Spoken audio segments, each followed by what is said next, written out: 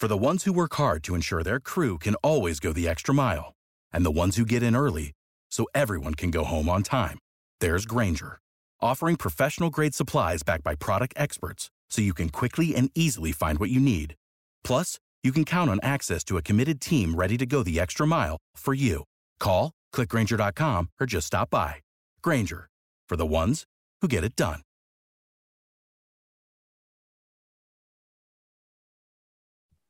Welcome to the latest episode of 5 on the Floor on the 5 Reasons Sports Network. Thanks for joining us on your favorite podcast app. We're on Podbean, Spotify, Google Podcasts, Apple Podcasts. We're also on Dash Radio on their Nothing But Net channel. That's every single weeknight at 7 p.m. Also, check out the 5 Reasons YouTube channel, an hour before every game, before Floor, right as the game ends, Post Up 5R, hosted by Royal Shepherd, who I just figured out is 4'6". That's a shout out to you, Royal. Also, check it out for the latest Dolphins content. The Dolphins have won 4 in a row. I was there today. Tua has completed 90% of his passes over the past 2 weeks. So you might want to check out the pre and post game shows there. Also, 5reasonsports.com, 5reasonsports.com for the latest from Brady and Gad and others, and you'll be hearing from them today. And of course, that is free. We don't have a paywall. And the great sponsors of the 5 Reasons Sports Network. We have the way for you to play fantasy, and we have the way for you to bet. And for both ways, it is the code 5, F-I-V-E, for daily fantasy. You go to Prize Picks. Go to prizepicks.com, play the up downs, go with the power play, go with the flex play, depending how far you want to go in. Just deposit $20. They're going to match your deposit. You got really very little to risk there. And that's the bonus, but then you can also bet more if you want. But you can play 2, 3, 4, 5 players together. You can play NFL, NBA, NHL. We're going to start doing regular Prize Pick shows. You can catch those on Before Floor, where we guide you. If you want to bet, go to betus.com. That's betus.com. They give you 125% bonus when you use the code 5, F-I-V-E. They got the live betting platform. Unfortunately, I decided to go in and play Alabama -2.5. What the hell are those rules in college football? Go to betus.com. That's betus.com. Use the code 5. That's the way you want to gamble. You know that there was this other app that was out there, but I don't think people are going to be using that one very long. Go to betus.com. Use the code 5. Prizepicks.com, the same, code 5. And now, tonight's episode. Down the Biscayne. Yikes. 5 on the floor, ride for my dogs. Where here's the thing, you can check the score. Hustle hard, couple scars, wearing bubble frauds. Just like Butler said, you in trouble, y'all. Kept the floor playing, got it all banned. Y'all seen the block, stop with one hand. And Pat we trust, it's power, have the guts. We're here to bring the heat, y'all can hang it up. Welcome to 5 on the Floor, a daily insider show on the Miami Heat and the NBA, featuring Ethan Skolnick, Greg Sylvander, and Alex Toledo, plus others from the 5 Reasons Sports Network. All right, welcome back to 5 on the Floor on the 5 Reasons Sports Network. Here is tonight's floor plan. We literally have 5 on the floor tonight. I think this is the first time we've actually done that. You can follow me at Ethan J. Skolnick and at 5 Reasons Sports. You can follow Greg Sylvander at Greg Sylvander. You can follow Alex Toledo at Tropical Blanket. Although if you're watching here on YouTube, for some reason, his name is also Ethan Skolnick. You can follow Gadiel Cartagena at Gad Cartagena. And make sure you use, yeah, exactly. Make sure you use Carta if you want to spell that correctly. And of course, you can follow Brady Hawk at Brady Hawk 305. And I feel like Brady has paparazzi following him now, so you may want to just trail them. Here's what we're going to do. Okay. The Heat have played 20 games. They're 13-7.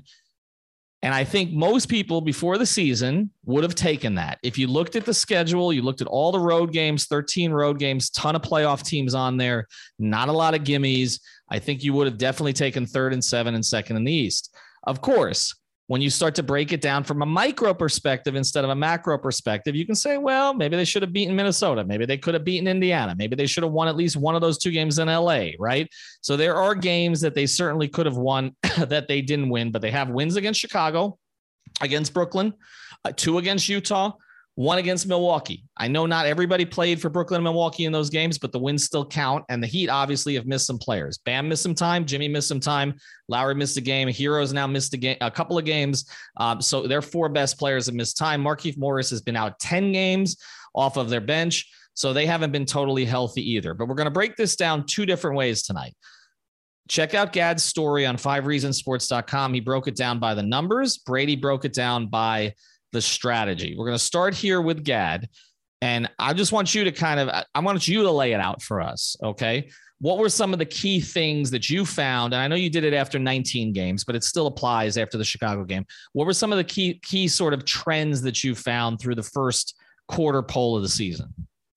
So for the first, I guess we'll go with 5 takeaways here. The most important one to me, at least, was what we've seen from Tyler Hero. I think what you've seen from him just overall increases the ceiling of this team. We didn't know what he was going to be going into the season. And looking at the numbers, he's playing like an elite pull-up shooter.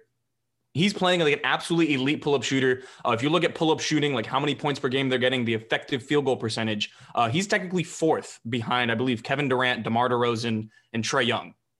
And then he's ahead of guys like CJ McCollum, Devin Booker, Zach LaVine, Donovan Mitchell, Damian Lillard, and we can keep going. That's a really elite group to be in the conversation with. And I know he put a target on his back going into the season, but that probably would be my biggest takeaway.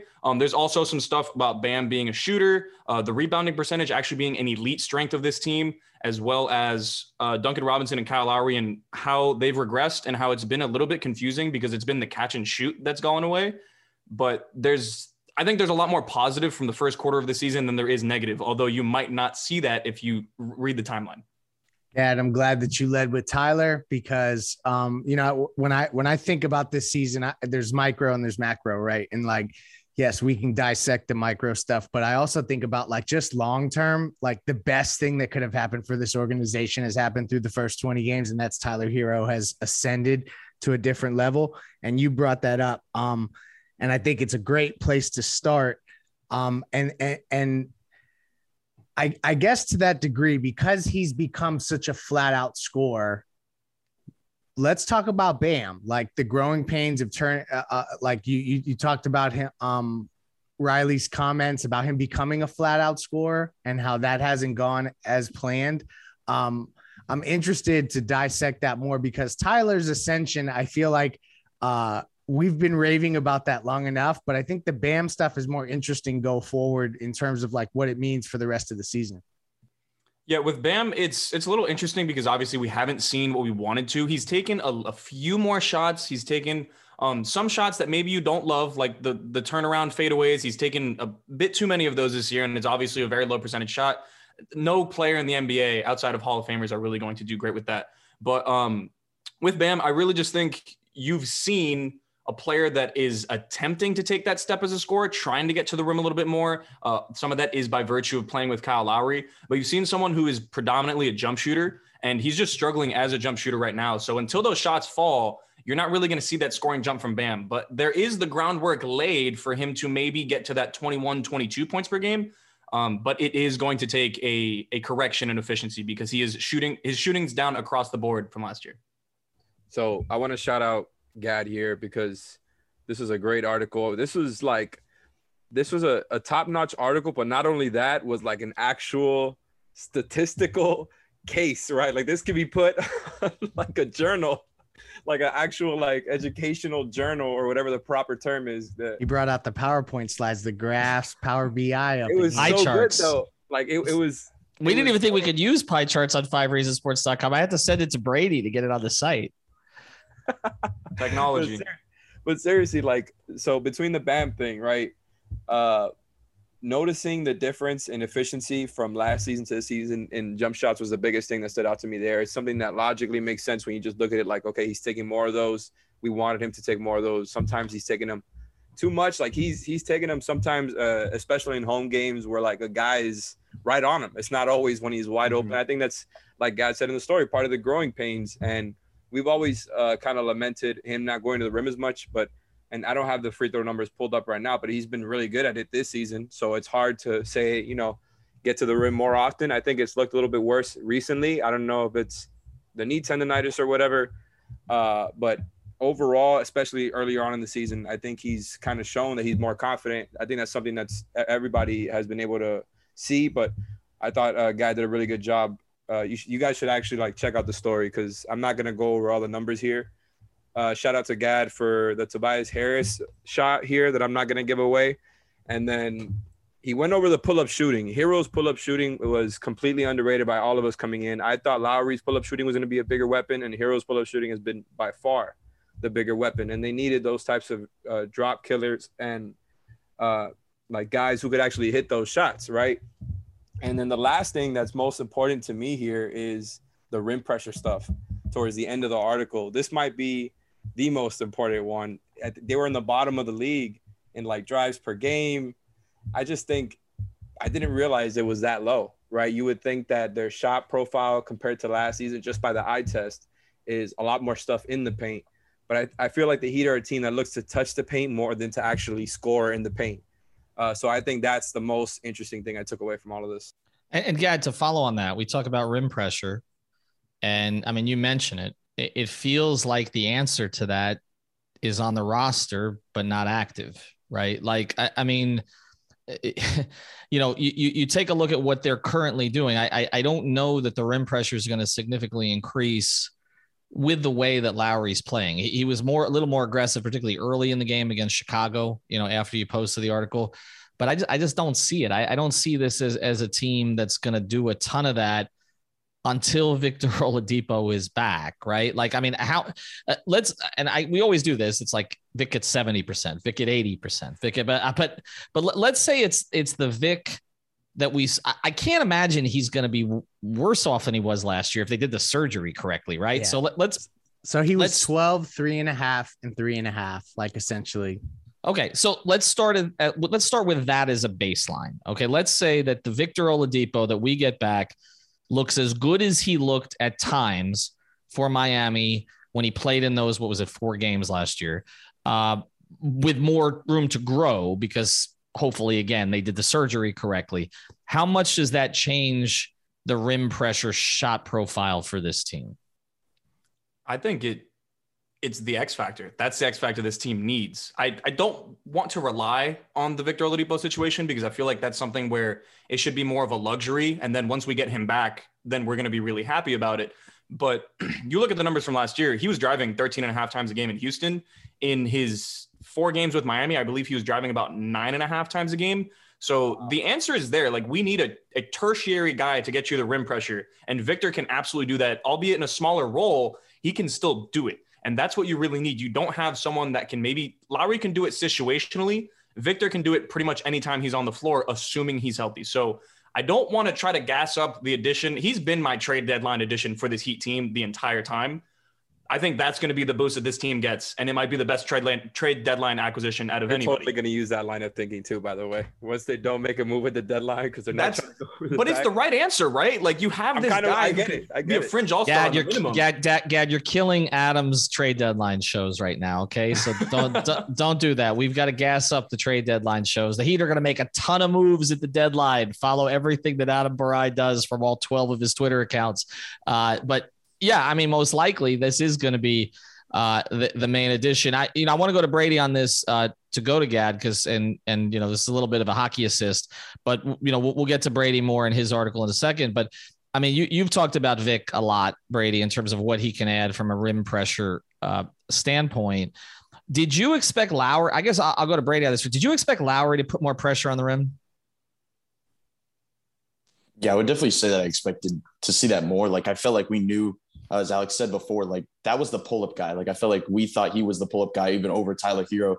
I think the usage kind of changed that just because Tyler has the ball in his hands more than anybody when he's on the floor. So we're trying to change things.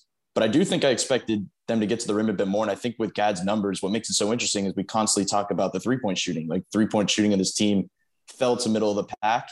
The reason they got threes last season, of course, it's Duncan Robinson. It's them getting the dribble handoffs, it's them doing so many good things, but it was also them getting to the rim and kicking out and kind of creating from there, where if drives are down and you're not getting down there as often, obviously three-point shooting is probably going to go down on a team that has some of the best driving kick guys with guys like Jimmy, guys like Kyle, and Bam has done it a lot as well. So it just feels like that's just a good place to start. Like, if we're talking about a baseline of it being 13-7 and there's room to grow in so many areas, and we talk about them just coming out strong in many spots, that's one of them they haven't. And I think it's probably a good thing because you're talking about a good spot they're in and they have a lot of room to grow offensively. And it's kind of a fallback plan to kind of saying the three-point shooting can go up if that goes up. So I'll pose this to Gad. Do you think the 3-point shooting can go up? Like, you think that's going to be a big reason that things can change just off of rim pressure? Yes. I think the biggest thing with this team is they've had some of their best players like Lowry, Duncan, and Bam. They've all struggled as jump shooters. And you also have a team that has struggled with rim pressure. They just need one or the other to click. They don't need both. If they get both, this team is virtually unbeatable, but not every team is perfect, right?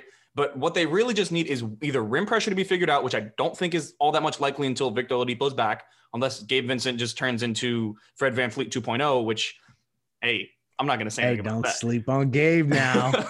But the realistic pathway for this team to get to a close to elite offense, although they're already playing good offensively, is just purely hitting shots. We have tough shot makers. We have contested like movement shooting on this team. We just really haven't had that result yet.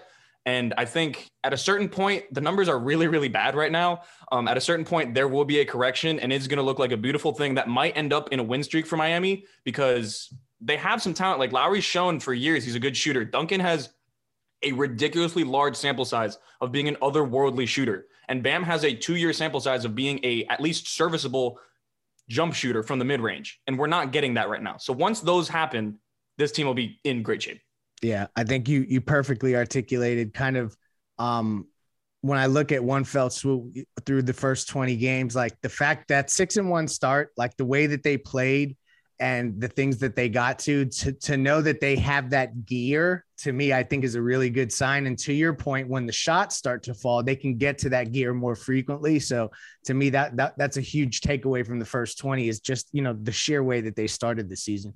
And the other point that you've made, and I know, I think this bears watching, is it seems like Lowry will apply pressure to the rim when there's no other choice.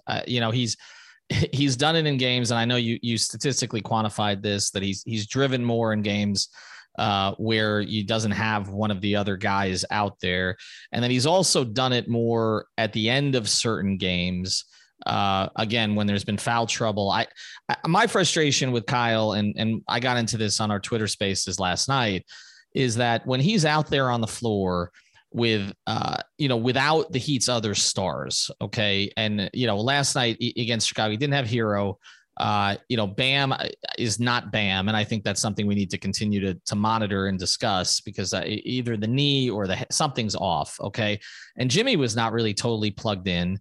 And, and then he's on the floor with basically Strus, Gabe Vincent, two-ways from last year, Caleb Martin, a 2-way from this year, and Dwayne Dedmon. Okay. A guy that got off his couch last year. Okay. I know he doesn't like when we say that, but I mean, he wasn't playing. He's playing with 4 guys who are essentially minimum guys. You're the $30 million player. Attack. Okay. I mean, you're the guy with a pedigree. You're the guy who's won a championship. You're the guy that they went out and got. You really heard you, quarterback. He heard you, Ethan. He did I will say this every time. I don't know what it is. Every time I call him out on Twitter or Spaces, he goes off. So I guess I should do that more often, but it's not that I don't appreciate what Lowry provides. I mean, I was pushing for the signing, but it's just certain times it's like, okay, more like there's no one else there. It's like, look around. Okay. You know who he reminds me of a little bit just on that point? Jimmy in that first season here, where like, yes. It was like he would just pace himself so much as like the playmaker and then wait till score like towards the end of the second half. And Lowry just does it at an even higher degree because he's been that point guard for so long. And I think he's kind of conserving, kind of ramping up towards the end of the season, towards the playoffs. And that's part of it right now. All right. We want to get to the defense here with Gad in a second, and then we're going to transition to Brady's article after that. Before we do, though, we got a new great local sponsor based in Coral Springs, and it's called Intense Nutrition. Intense Nutrition. This is the place you want to go. Go up and say hi to Mike and everybody else there. This is the place that you want to go if you're tired of the change. You want to walk into a store and you want to get personalized service where they actually know you, and they've got great products there. So they can set you up with the Intense Cleanse and Detox. You can lose 10 to 15 pounds in 10 days. We just came out of Thanksgiving. Maybe we'll make it 20 to 25 pounds in 20 days. Who knows? Okay. Get the Intense Cleanse and Detox, or they can design the specific stacks for you, whether you're aging, whether you're a budding athlete, whether you just want to fight cold and flu season, right? Remember, the masks are coming off now. You're probably going to get sick again. Reach out, go over to Intense Nutrition. They're over on 2540 North University Drive. That's in Coral Springs, 2540 North University Drive. It's in one of those strip malls over there in Coral Springs. The phone number is 954-775-0257, 954-775-0257. Check out everything that they've got. We posted on our Instagram page. But here's the biggest thing. Again, pre and post workout regimens, they'll help you with that. But the big thing there, it's the quality, but it's also the service. Okay. They're going to work directly with you. Also going to set you up with local gyms that they work with and make sure that you get the kind of program that you need. So go to Intense Nutrition. Make sure you mention 5 Reasons. Again, the phone number 954-775-0257, 2540 North University Drive in Coral Springs. So since we started doing these spots, I've had a bunch of people reach out and say, oh, we go there. Find out why. Go to Intense Nutrition. All right, let's get to the defense here a little bit. Gad, from a statistical standpoint, what have you found? This is a top 5 defense. They are probably going to be a top 5 defense through and through throughout the entire season. And it literally must be hell playing against these guys because even though they're undersized, they're still an elite rebounding team. As of 19 games, the Chicago game might have skewed it backwards a little bit because Chicago definitely outworked us on the boards in that game. The Heat were tied for first with the Utah Jazz, who are a notoriously great rebounding team led by a notoriously great rebounder in Rudy Gobert. So the rebounding for this team, which looked like it was going to be an issue going into the year. I mean, we have a really small, our starting lineup is about like 6'5" when you average everything out. They can rebound. This is a well-coached team. They do a lot of things great on defense and don't really need numbers to tell me that, but it is nice to see the numbers supporting that argument because a top 5 defense and you aren't really shooting well, there's a lot of room for growth for this team. Yeah. One thing, and I want to have these other guys jump in on this, but one thing I thought we'd see less of because they have better individual defenders this year is zone. And then the Chicago game, I mean, again, I feel like you guys have better eyes than this, than I do. But it seemed like they were playing a hell of a lot of 3-2 zone, right? It was like a trapped into a zone, I think, right? Yeah, I mean, it felt to me like Eric was flipping defenses constantly in that game, right? And so I'll go to either Gad or Brady on this, and I know I'm giving away the ghost a little because we're going to talk about this with Brady after the break, but it does feel like even though the personnel has changed significantly, like Eric is still tinkering there. Yeah, he's definitely going mad scientist. This is definitely more of a Brady question because my man is literally elite with the X's and O's as he's always been. But I just think a lot of what he's doing is catering his approach, the defense that they're running to the personnel that is on the floor. Like you have Gabe, you have Caleb on the floor. You want to put like 3/4 court pressure because they can hound guys defensively and make you get into your offense in the shot clock much, much later. And then if Billy Donovan can only run like 2 sets for the Bulls, for example, that's a good thing for the Heat because they can probably guard 2 sets. But if you have to go 3-4 rotations deep, then maybe it doesn't work as well. But I'll let Brady chime in on this as well. I feel like that's really what we're doing is just trying to maximize the skill set that is currently on the floor, which is what great coaches do. Brady? Yeah, I think the interesting thing is what you said before when you said about them flipping defenses because it almost looks like a 3-2 at times, but then it's also a 2-3 where it's just like the bottom guys playing so high up. Then there's possessions where Dedmon's basically at half court and it's just rotations on the backside. And it basically turns into man because everybody's just going kind of crazy on the backside. Like that's Spoelstra's like home base. Like that's where he likes to be. He likes to be kind of where he has the personnel where he can trust, even though Dedmon's not the fastest guy, he knows he's smart enough to get back in his position.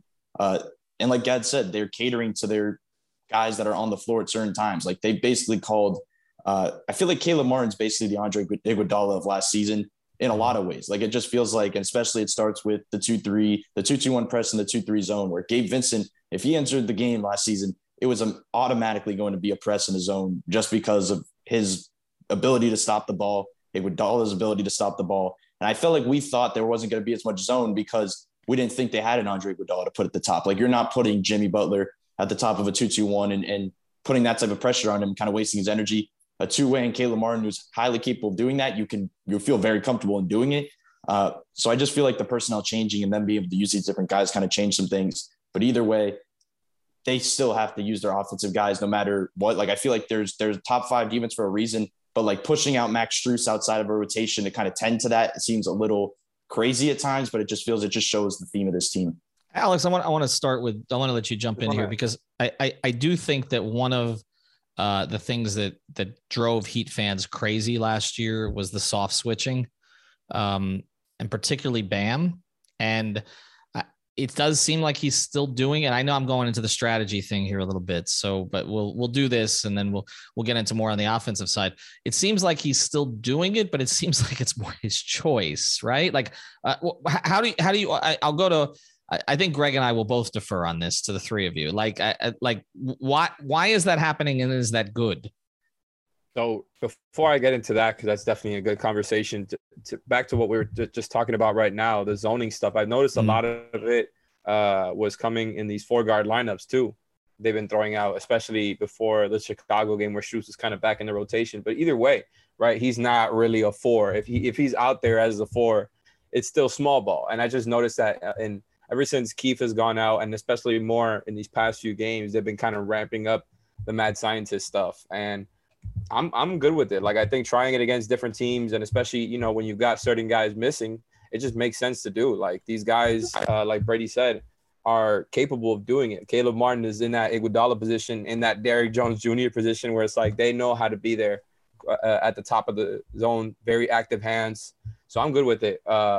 As far as, something that you could throw out in short spurts. Now, the Bam stuff, I don't think it's his choice. I still think it's a coaching thing, because most of the time it's happening when they're just switching everything. And they've done a whole lot of that this season, as opposed to in the past, maybe they've kind of tried to keep Bam, sometimes they'll switch 1 through 4, but that was more, tied to Hassan Whiteside and other bigs who just couldn't move, like Myers or Kelly, right? That's less of a Bam thing.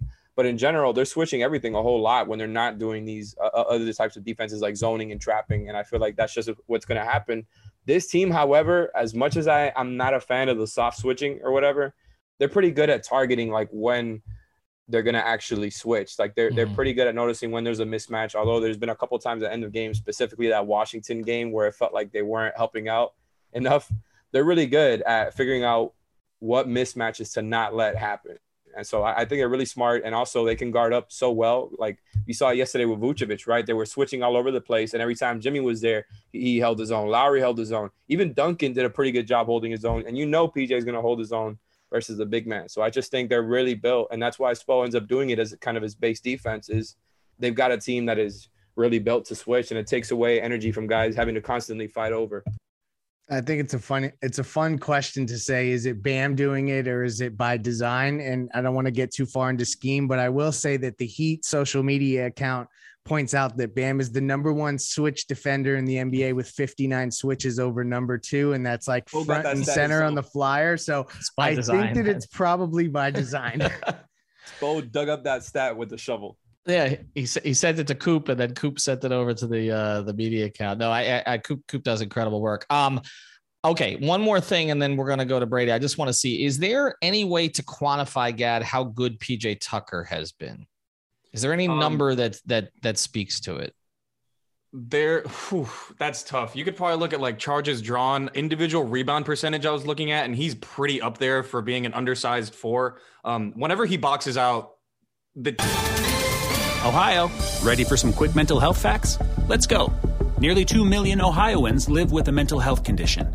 In the U.S., more than 50% of people will be diagnosed with a mental illness in their lifetime. Depression is a leading cause of disability worldwide. So why are some of us still stigmatizing people living with a mental health condition when we know all of this? Let's listen to the facts and beat the stigma. Ohio, challenge what you know about mental health at beatthestigma.org. The Heat get the rebound. That's pretty much what, and he boxes out pretty often. I didn't cite that in the article or whatever. If he was a bench player, he would be on my Culture Minutes segment for the post-up show, but that's a conversation for another day. PJ Tucker would definitely be like all-time culture player, though. Like that, he would historic ratings if you want some numbers for that. Well, those numbers. You know the thing about that, Gad, is and this is one of the reasons I want to do this exercise, is because the different ways to analyze basketball now. Whether it's the statistical or the strategic or the eye test, it all sort of comes together with him, because I remember Brady and I were at the first scrimmage together, the first open scrimmage, and we're both watching PJ. And the first thing I said, and again, I don't have the eye that you guys have on this, particularly Brady's eye on this. First thing I said was, they're going to get every rebound this year because he's just going to stick his ass out and blocks everybody out. And that's pretty much what happens. I mean, he doesn't have to get the rebound to create the rebound opportunity for Miami. And I think if you look at it, and that is why I think we're going to talk a little bit more about Bam as we go forward here, but that is why Bam's rebounding decline to me is concerning over the past 3 weeks, because he should be collecting a lot of rebounds because he has a much better box out guy next to him than he had last season when it was Trevor Ariza, right? Who was, I mean, let's be honest, Trevor was a skinny 3 playing the 4. He's got a guy now who's a legitimate 4, even though he's undersized from a height perspective.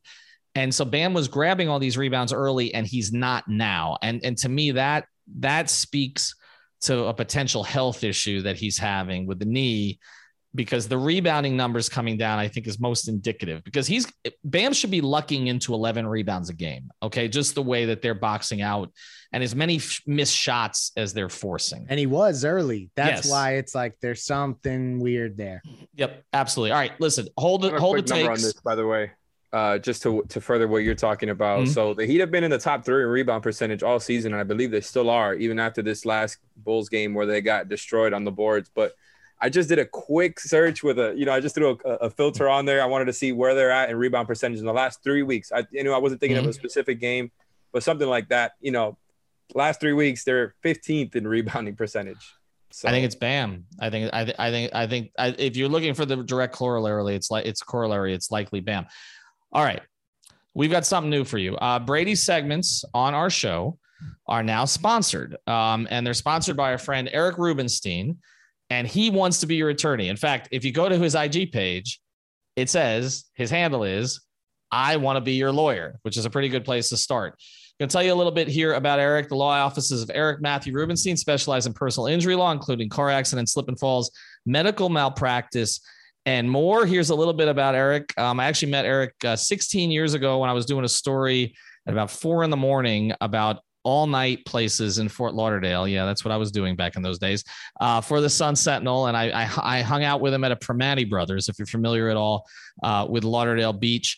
And that's how I met him. And he became an attorney. He's an FSU undergrad. Don't hold it against him. Got a master's from BU, and he graduated law school magna cum laude and 7th overall out of 200. He was also president of the Student Bar Association. So he's the kind of person that you want in charge of your case. He grew up in a personal injury law family, and he can be reached at 954-829-ERIC. That's 954-829-ERIC, or again on Instagram at I Want to Be Your Lawyer. You can also text him at that number, 954-829-ERIC. So if you've had a car accident, a slip and fall, or anything medical that didn't go the way that it was supposed to go, make sure you reach out to him. Also a huge Miami sports fan and a friend of our friend here, Brady Hawk. So he's going to be sponsoring Brady's segments here on the program. So that's a good place to start here with Brady and his latest article, which you can also find on 5reasonsports.com. Brady didn't have the fancy graphics, but he does have the fancy videos on here. And Brady, let me just let you start with your biggest takeaways. And I know some of them are similar here from a strategic standpoint to some of the statistical stuff that Gad did, but with some tweaks. So let's go through it. Yeah, they're pretty similar. And I feel like the same way you have to start out with Tyler Hero. Like there's no way you start at the 20 game mark and look back. Of course you have Jimmy Butler playing an MVP level, but I feel like Tyler Hero, just the way he's ascended over this stretch, is just the way to start. We talked about some of the pull-up numbers. You talked about some of the stats, but I think the interesting thing is coming in, we talked so much about him creating separation. Like, would he be able to, if he's a 3-level guy, you have to be able to do it in isolations. You have to be able to do it when you have a defender draped on you at the end of a game. And he's basically done that in his own way, where he's not just taking James Harden step backs, which might be a travel now, but it just feels like he's doing it in a way where he's able to go over the top of defenders. Like we've talked about him putting 10 pounds of muscle in the offseason. We said, well, we haven't really seen it. Like the pictures don't say any jump out to you. It seems like it's put into his lower body, his legs, where he's able to just go right over the top with a high release point and score. So it's like him being able to do that at all 3 levels. We've seen that with the triples, because he's able to do that on the pull-up shooting, even though they weren't always falling. He always did that his rookie season. Now the mid-range, it just seems the way he's carving up defenses through drop has been the way he's always done it. But now he's able to do it against switches, which is just huge. Like it used to be him reading defenses and going and kind of going from there. Now it's defenses changing for him, which is crazy to say because it's a 3rd-year player who's still learning this league as a scorer, but it basically has been the case because he does not change his game for a defense. Like it used to be the case. He was going to get to the elbow if it was dropped. He was probably going to shoot more threes if it was switches. Now nothing changes. Like he's going to do Tyler no matter what night it is. And I feel like that's just a big change because this is a sustainable thing. Like this isn't a guy that's averaging 21 and it's just going to be gone at the 50, 40 game mark. Like this is a guy that's averaging 21 and it's not going anywhere unless he has some minor struggles throughout the season of the ball falling through the hoop. But it just seems like that's the perfect way to start just with the separation. And obviously every number that Gad pointed out before, just kind of rising, just kind of shows that and ties everything together. I keep saying it. I said it at the top. I'm going to say it again. It's the single best thing that could have happened to the organization in the first 20 games is for Tyler Herro to have this type of turnaround. And I don't know that there's very many young players around the league that they would be even willing to discuss trading him for the way he's playing right now. And I just, that development in itself is so, it's huge, like just for not only this team and how good it can be in the ceiling, but just long-term, so I think it is, we won't have enough time to really give Tyler the credit that is due for how he's played and how he's started. And if he ends the season as well as he's played in the first 20 games, I mean, it's a huge development for Miami long-term. Well, the reason long-term, it's really two ways. We talked about this before the year. I mean, some of this stuff, again, we're talking a lot of strategy and stats here, but some of this stuff is narrative and directional, right? And the reality is that with Tyler, first thing, you didn't know what he was going to be for you, but you also didn't know what kind of an asset he was going to be going forward.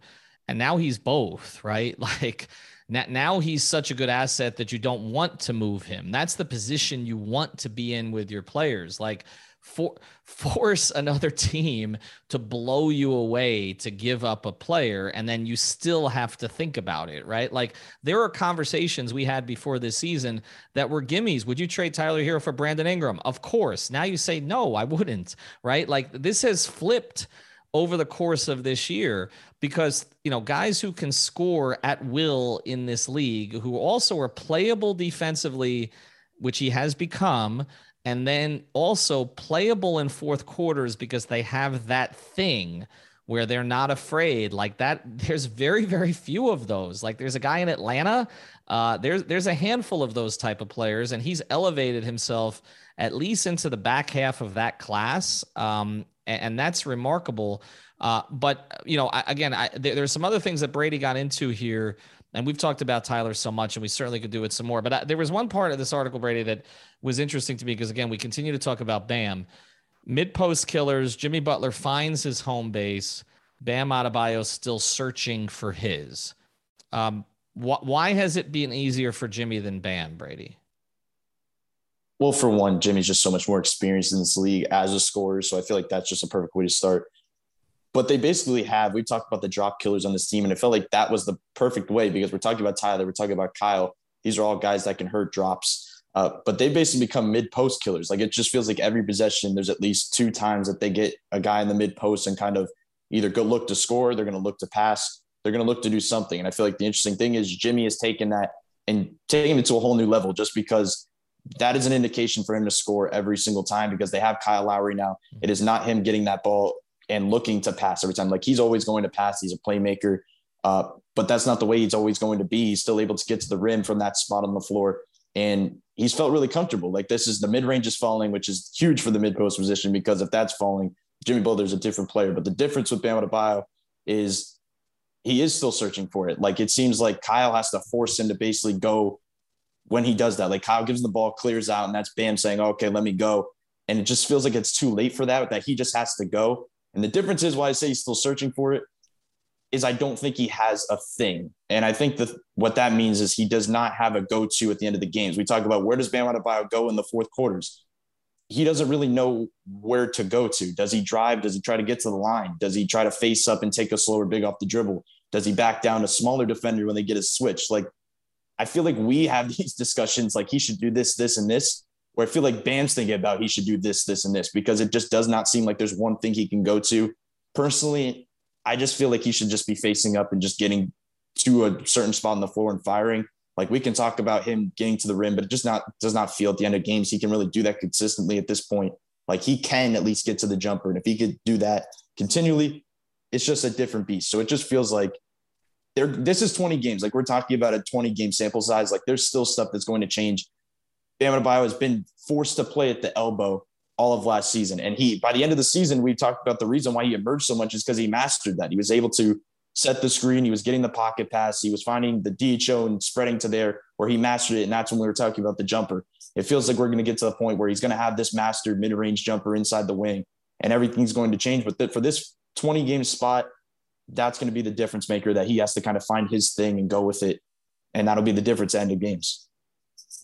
So I said this in our chat here, but to me, the biggest difference there, even though I really love that they put Bam in more of those positions than they have previously, and I would still probably like to see it a little bit more, even though I don't think he has that quote unquote post bag yet.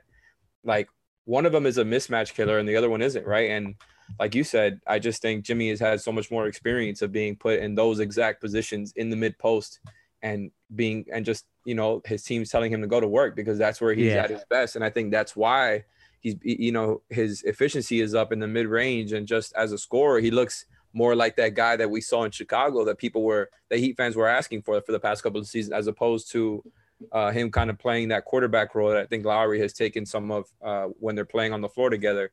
And it just makes Jimmy's job so much easier. I think he's, you know, like Brady was talking about, Bam doesn't have a move. We already know Jimmy's move. Once he gets into that mid post, he has that little shimmy. It's incredible. And his eyes light up when he has a mismatch, and Bam's eyes don't do that same thing. It's that like, yo, give me the ball because I'm gonna punish this and cat. He plays with way more force than Bam does, even though he's obviously a lot smaller. Like he will put his weight on a guy every single time he notices a mismatch. Like his awareness is really high there, whereas Bam might notice it. And I don't remember who pointed this out originally. I just thought it was a really good point that he's more looking to kind of wait for the second guy to come so he can make that pass. He doesn't really want to take the guy one-on-one. And I don't mean that as any shot or disrespect towards Bam. I think, and I've been saying this since last season, since the year before, it's all part of the growing pains, like Gad said in his story, right? Like this is part of the process for a guy who's never been put in this role before, even though I think Bam can be maximized there in that you know, mid-post elbow area. He's not there yet. He doesn't have a set of moves that he feels great about. He just needs to, I don't know, get in a training session with Hakeem, like they used to say, but not really. But it's just that's not a crazy idea, Alex. Actually, no, it's really just basic post moves and getting used to the idea of backing down guys. And it's a series of moves, right? And getting in the post is something that can be really physical and annoying to deal with. So I get it. But when you've got that mismatch, you've got to take it. I think Jimmy has noticed that at a high level, and Bam just isn't there yet, but I think he will get there eventually. Well, it does feel like Eric has made more of an effort to put him in those different spots that Pat wanted him to put him in. A lot of times it does demand a double, and he's making those passes, so it's still effective. Right. No, and look, he's still a plus passer, but I also think that some of the lack of post-up stuff is a little bit reactionary from the organization because Whiteside wanted to post up so much, and they got this big who wasn't demanding the ball down there and was useful in all these other ways. And so they really haven't developed that part of his game, or he really hasn't developed that part of his game. But I'm with you. I think the thing with Bam is at the end of the game, it's like, okay, you're going to go to him. I think part of it is mental, but I do think part of it that we do look past too much is, okay, how is he going to do it? Right. And I think that he's thinking that at this point. And I think the comments that he made about how everybody wants him to be a 3-point shooter speak to this. Everybody is putting demands on Bam to do this or to do that. And I think at times we talk about Duncan's who we're going to close this episode with, but we talk about Duncan being in his own head. I feel like Bam at times is in his own head. And I think that's when you see him start to drift. I also think the thing with Bam that's been a little frustrating is his hands have not gotten better. In fact, it feels like they've gotten worse. We talked about this on Twitter Spaces last night, but getting stripped, and sometimes it's not him losing the ball, but he loses position. And then he's sort of like, it looks like he knows what he wants to do, but then the ball's sort of, he fumbles it or somebody slaps at it. And I do think that's on the scouting report at this point. And then he's not in the right place to do what he initially intended to do. And that's when you see him get out of sorts. So he's going to have to be stronger with his hands. And again, that's not the easiest thing to do. All right, we're going to save Duncan for last, and we're going to let both. He's averaging one more turnover, by the way, even though he's not playmaking as much. So I think I think if we broke down the turnovers, Alex, we would find most of them are the ball being slapped out of his hands. I think that's where it's coming from. All right, we're going to let both Gad and Brady get in on this after the break, because we're going to close here with Duncan. Before we do, we got another code. I pair these two together. Premium CBD, therapistpreferred.com. Okay, that's where you want to go for the gummies, the tincture, and everything else there. Of course, the sports cream. CBD is great for you, and this is great CBD in terms of recovery and in terms of sleep. Use the code 5RSN at therapistpreferred.com. That's the code 5RSN, the number 5RSN at therapistpreferred.com to save 25%. And then to save 20% at manscaped.com for all your grooming needs, your cologne. They've got t-shirts on the site. They've got boxers on the site. Okay, get everything. Manscaped.com. Use the code 5RSN there, and also at therapistpreferred.com to get our special deals. All right, let's get to Duncan Robinson. I'm going to start with a paragraph. If you see me on YouTube looking down, this is why I've been doing this, because I'm trying to read the articles as we go here. But this is this is part of Brady's piece today. Through a quarter of the season, it's been a ton of Robinson awaiting the ball to fall into his lap, which has not been him at any point in his NBA career. He needs to seek the ball out, receive more high pick and roll reps, which transformed his shooting last season, and continually make pocket pass as defenders continue to double out at him, no matter his shooting percentages. So for you, Brady, a lot of this is, again, his intent, right? Like what, again, seeking the ball out. But here's the other thing. I know he shot the ball better against Chicago. He's just shot some. I mean, just again, this is eye test now. This is not statistical. There are just times he's way off. Like I don't remember, even when he was struggling last year, him being way off. But there are some that like barely hit rim this year. Like what? So how much of it is? Where do you put it? Like how much of it is this idea that he's got to try to adjust to the way that the Heat's personnel and scheme has changed, and how much of it is just he's not shooting the ball well? Yeah, I think first and foremost, it is in his head. Like that's number one by far. But when you're 20 games in, you cannot just wait for that to turn around. Like you have to do something about it. You have to go back to some old ways to try to flip that switch. And the one way to do it, I just feel like, is just going back to what worked. Like he has fully changed his role. Like it may not look like it. Of course, open looks are open looks. Like you should make them. But going back to the dribble handoff sometimes, he's done it. We saw it against Chicago looking recently. And what did he do? He got to the rim more, because no matter what he was shooting, guys are still flying high at him, and he's going to a weird floater, which is falling. I said he was mirroring Clay to mirroring DeRozan. Like he just went now and he's getting to the rim and he's able to do different things. But this is a team that, if we're looking at them, this is probably Gad's area, but looking at the stats, I would think they'd be at the bottom of the league in 3-point shooting, because I walk away and I hop on these podcasts after games and it feels like we're talking about them shooting 27% from three, 29% from three. And this is a team that's middle of the pack with Duncan and Lowry not shooting the ball well. Part of that is just, as we loop back a little bit, is just Hero shooting the ball at an incredible level. PJ Tucker shooting the ball at an incredible level. But by the way, we talked about the PJ stat that stands out. 32% of catch and shoot threes last season, up to 45%, is basically a reason they've kept 3-point shooting afloat. Like he's basically saved them in that area. But with Duncan specifically, it does feel like maybe high pick and roll reps is the way to go, because like I said, they still double him, and that just maximizes spacing on the floor, because you get that ball to PJ now, which we didn't think was possible before. Like we didn't think you could hit PJ on a roll like that and you feel comfortable with him making decisions on a 4-on-3 on the backside, but you do now. Like he can make the pass. He can make that weird floater that's basically 100% consistency with. Like it just feels like there's just so many different things they can do with Duncan, going back to those old ways. And with Lowry, on the other hand, as I talked about in this same section, it feels like it's the same thing with him, like kind of relating it back to what he used to do. Setting screens, when the screen comes, immediately pulling as he gets to that 3-point line. Transition pull-ups, which he did a ton in Toronto. And it feels like corners, like he needs to be utilized much more in the corners. We talk about late game execution. Duncan is the ultimate strong side 3-point shooter, because if you have Jimmy on the wing and Duncan's in the corner, that defender, no matter what, if Duncan's 0 for 10 from 3 that night, they are not dipping off of Duncan. to go after Jimmy on the drive. And if Lowry's on the weak side, they're not really thinking twice to go completely for a tag. So if they want to maximize space, it feels like that's the way to do it. But ultimately, it's just interesting to have that conversation to say that's possible with a team that's shooting, two guys of your backcourt that are shooting that poorly. But it does feel like Duncan's in his head, and it just feels like if they go back to what's worked, that's when what'll start the turnaround in, the mental side of things. You mentioned Duncan in his head. This is the weirdest split. Like, look at this, y'all. So in the 7 home games, he's shooting. So same attempts, 9 attempts a game. 7 home games, he's shooting 25% from 3. In the 13 road games, he's shooting 38% from 3. It's interesting. I don't know what the correlation is there. I'm the narrative guy. Could it be that the big contract in front of the home fans is an expectation kind of like weighing on him? It's possible if you think of the fact that if you look at his splits previous, he shot the ball better at home. Both he and Hero did, by the way. Jimmy's the guy on this team that plays better on the road historically over the course of his career. His percentages, his points per game, and all of that are up. That's interesting. Gad, was there anything when you kind of dug into the numbers here on Duncan specifically? There's a few things that are just pretty weird. His pull-up shooting is still borderline at an elite level. He's shooting about 40% on 2 to 3-ish threes a game on pull-ups. That's impressive.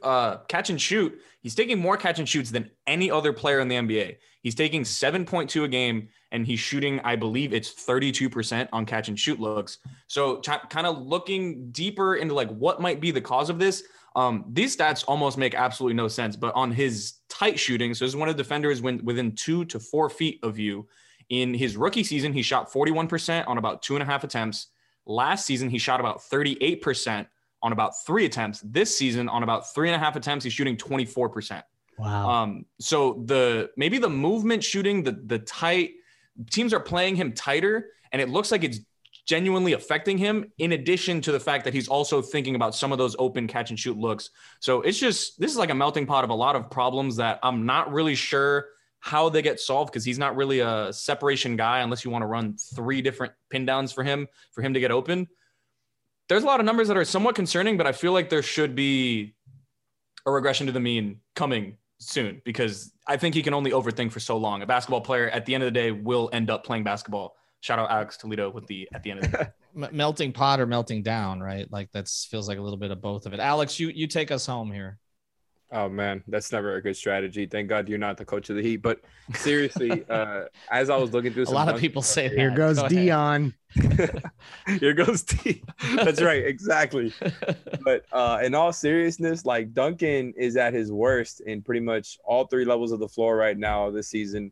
I think it's really interesting, and Gad just went over the catch and shoot stuff. I think a lot of those, as we've been saying, are going to go back up. Like it would be shocking to me if it just kept going at this rate. Like I've seen him be an elite shooter in front of my 2 eyes for 2 seasons, including the playoffs. Like it just doesn't make sense to me for him to fall off to a level that he has, even though, by the way, I loved what I saw from him last night with a lot of those times where he was getting guarded top side. He was countering and getting into the paint, even though sometimes he doesn't have to go for the layup. Like if you have a guy trailing you almost to the point that he's behind you because he's that worried about your 3-point shooting and you coming off the screen, then yeah, just go into the paint. You're going to have that guy. I mean, you're going to have that lane, and either the low man is going to have to help, or if he doesn't, you've got the wide open layup. I just think that's part of the way that they're guarding him so much and why he struggled with his usual profile of high difficulty shots, because there's less handoffs, even though he's still getting plenty of attempts. I think some of these open looks are going to go up more, but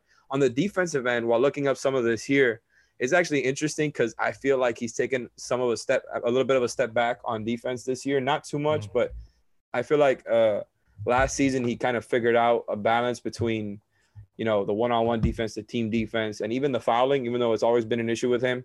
It felt like, he was starting to figure it out. And this season, his fouls are up by 1 more per game. I think that's interesting. But the good stuff for him is that he's at a career high steal and block percentage. And the defensive stats on Basketball Reference also kind of back Duncan a little bit. Maybe it's just because he's playing with the starting lineup all the time. And I want to say it was Giancarlo Navas from Heat Beat who said I think within the last week who put the difference in their on-off stats with Duncan versus Tyler, and they're still just a much better team according to those on and off stats with Duncan on the floor as opposed to Tyler.